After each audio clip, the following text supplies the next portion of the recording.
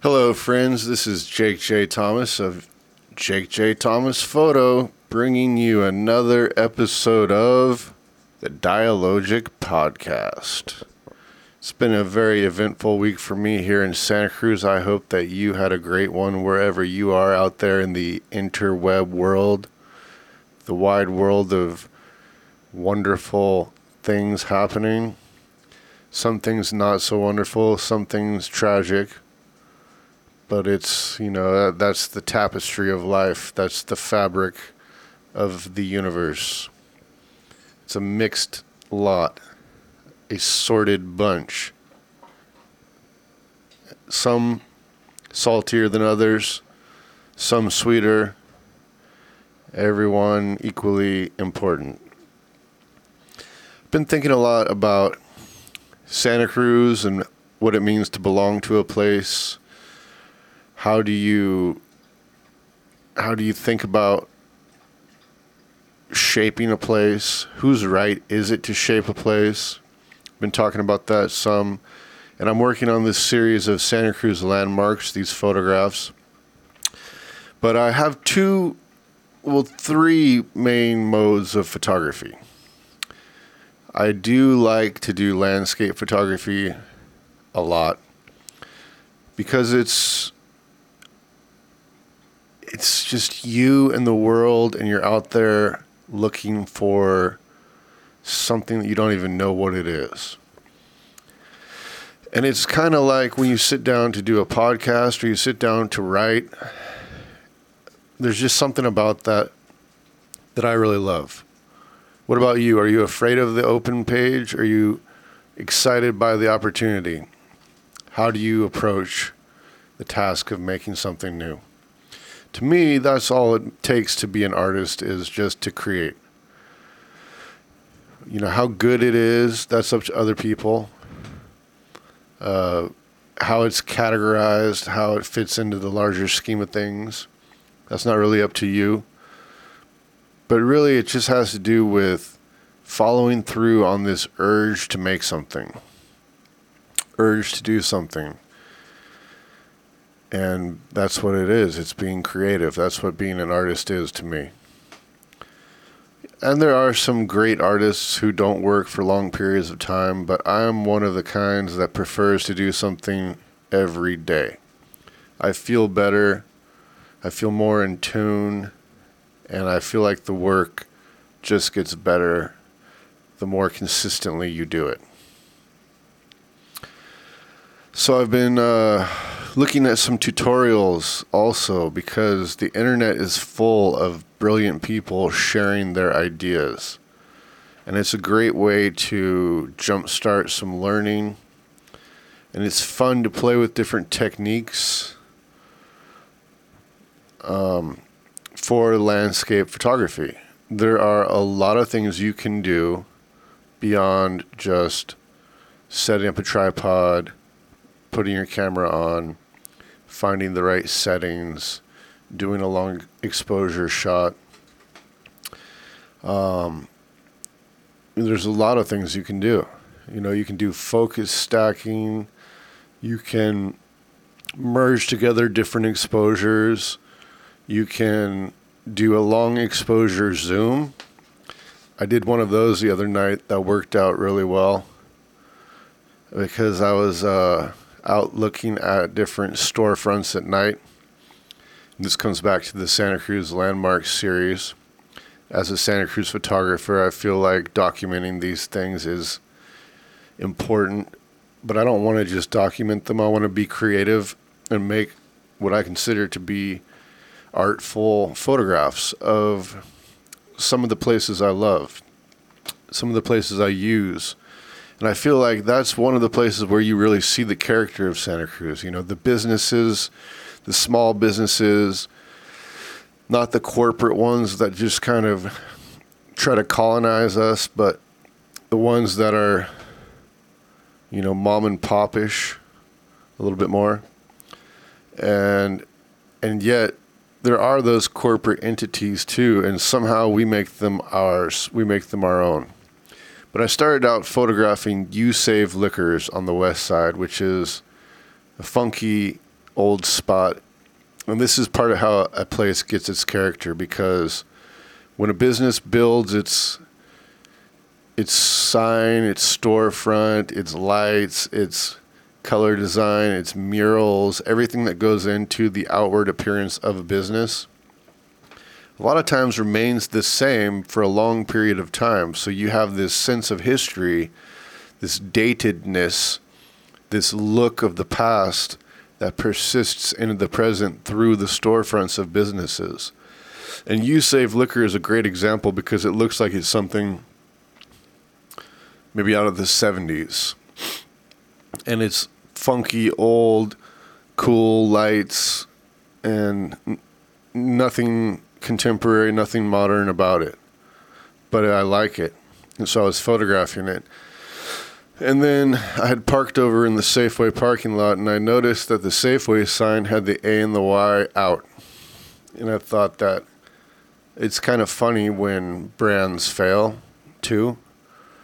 And this Safeway is, I think, probably not very well tended to by the corporate headquarters, because it's got some problems. But it's a great store. You get good deals there. You know, I go there all the time with my daughter and get toilet paper, paper towels. I buy coffee there, Pete's Coffee there sometimes. I'll get a 6-pack of Sierra Nevada there. And that's pretty much it. Toothpaste. I prefer, to go to New Leaf to get some better quality meat, better quality vegetables. And that's really all I'm trying to get. Meat, vegetables, toilet paper, paper towels, barbecue sauce maybe, 6-pack of beer. I like to keep it simple. And, but here I am in front of this Safeway with the SAFEW lit up and the Safeway symbol, which kind of looks like a Superman S. So I do a long exposure zoom. So I set it up for, I think, about 4 seconds, and I let it run for about 2, and then I zoom in and let it run for the other 2. And then next shot, I'm doing a sequence of shots with a timer, so the timer goes and then it takes 5 shots in a row. So I zoom in, zoom out, zoom in, zoom out. And what it does is it records sharply the first focus point, or the first zoom point, and then the second one.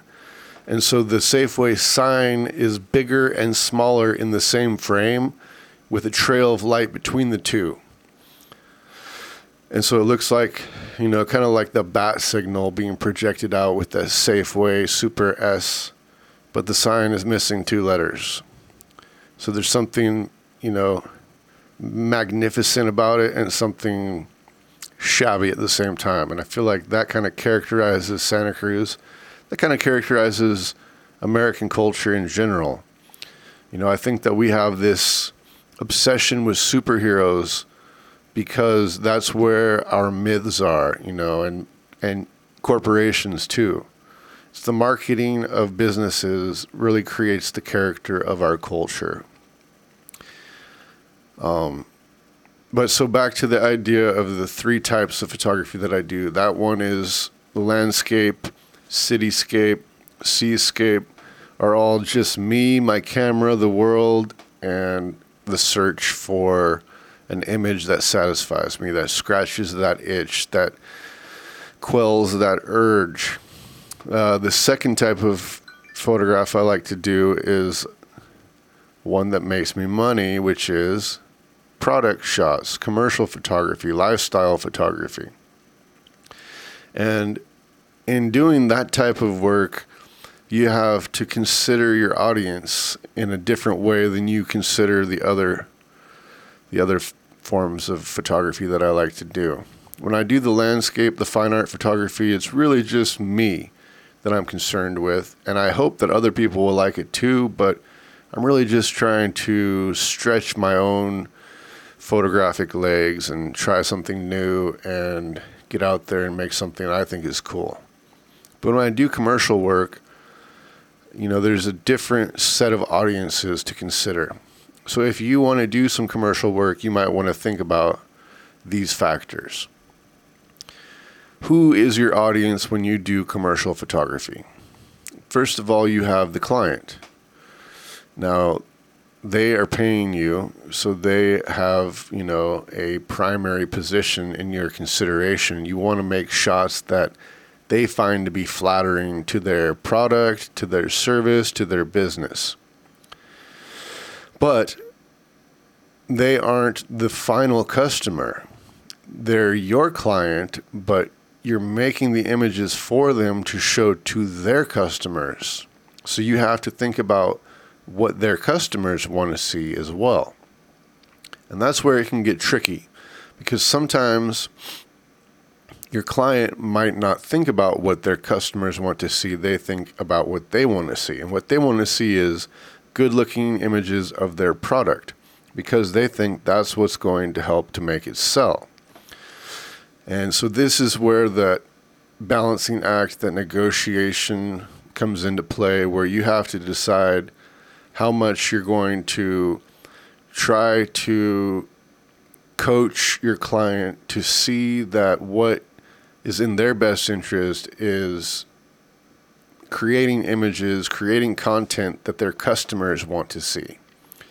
And if it comes off too heavy-handed as commercial shots that are just product-based, sometimes that will work, but sometimes that will turn off their customers. What their customers really want to see is something fun, something new, something interesting, something cool. So as a photographer, as a content creator, that's your job, is to navigate those waters and negotiate between those audiences, your client's set of needs and what their customers really want. And that can be tricky, but doing that successfully is what will make you succeed in your business efforts. And ultimately, the client is the one paying you. So even if you have to do something that you don't feel like their customers are going to like, sometimes you have to go ahead and just do that, because they're the ones paying for it. And sometimes they'll want to hear your input, and sometimes they already have a clear vision in mind, and they just want you to execute it. And that's going to determine which clients you work best with and which ones you want to work with. So these are all some things to think about in this second category of photography, commercial photography. Now, the third form of photography that I love to practice is portraiture. And working with people is always very interesting and charged and, difficult and fun. And there's a lot of different ways to think about working with people and different approaches and different goals. You see a lot of portrait photographers who are trying to flatter their subjects. And I understand that, and I think there's some good reason to do that. And that's always been around. I picked up this book on Matthew Brady, who was a photographer of the Civil War in the United States. And he started photographing pretty much the year that photographs were invented, in 1839. In 1840, he started working with a studio making daguerreotypes. And those were the first photographs that actually lasted and that exist to this day. But he did some great portraiture, and in doing so, he had this technique, which is very much like photoshopping today, where he would do a good daguerreotype of his subject, which, they were long exposures, so you had to get the subject to sit still for a long period of time. And then he had a team of artists who would go in and paint the photograph, to darken areas that needed to be darkened, to smooth out wrinkles, to make the portrait more flattering. And then he would photograph that so that he could make multiple prints of that image. So photo retouching has been around since the beginning of photography, and there's good reason for it. You can create more dramatic artistic effect. You can please your clients. You can leave them with a favorable image to share with the world. So it's not Photoshop that has created this tendency to manipulate the image in a way that makes it more favorable to the subject. That's been there forever. That was obviously there before with painting, but it was there at the very beginning of photography too. But I think there are more concerns in working with people than just to make something flattering, but that is a primary concern. If somebody's paying you to photograph them, you don't want to create an unflattering image of them. But there are other reasons to do portraiture. Sometimes what you're trying to do is to capture something true about a person.